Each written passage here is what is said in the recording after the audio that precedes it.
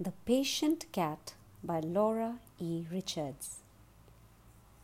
When the spotted cat first found the nest, there was nothing in it, for it was only just finished. So she said, "I will wait," for she was a patient cat, and the summer was before her. She waited a week, and then she climbed up again to the top of the tree and peeped into the nest. There lay 2 lovely blue eggs, smooth and shining. The spotted cat said, "Eggs may be good, but young birds are better. I will wait." So she waited. And while she was waiting, she caught mice and rats and washed herself and slept and did all that a spotted cat should do to pass the time away. When another week had passed, she climbed the tree again and peeped into the nest. This time there were 5 eggs. But the spotted cat said again, "Eggs may be good, but young birds are better. I will wait a while longer." So she waited a little longer and went up again to look. Ah!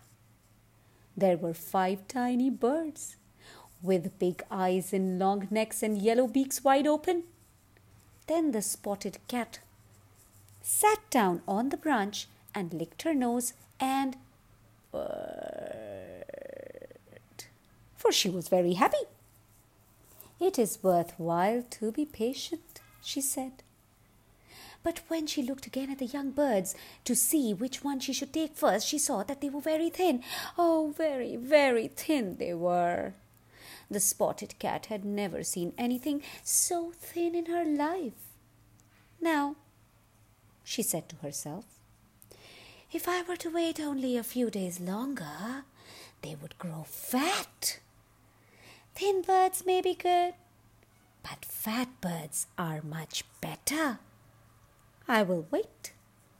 So she waited, and she watched the father bird bringing worms all day long to the nest and said, "Aha! They must be fattening fast. They will soon be as fat as I wish them to be. Aha! What a good thing it is to be patient."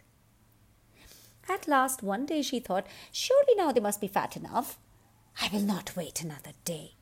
Ah! How good they will be." So she climbed up the tree, licking her chops all the way and thinking of the fat young birds. And when she reached the top and looked into the nest, it was empty. Then the spotted cat sat down on the branch and spoke thus, "Well, of all the horrid, mean, ungrateful creatures I ever saw, those birds are the horridest and the meanest and the most ungrateful. Meow."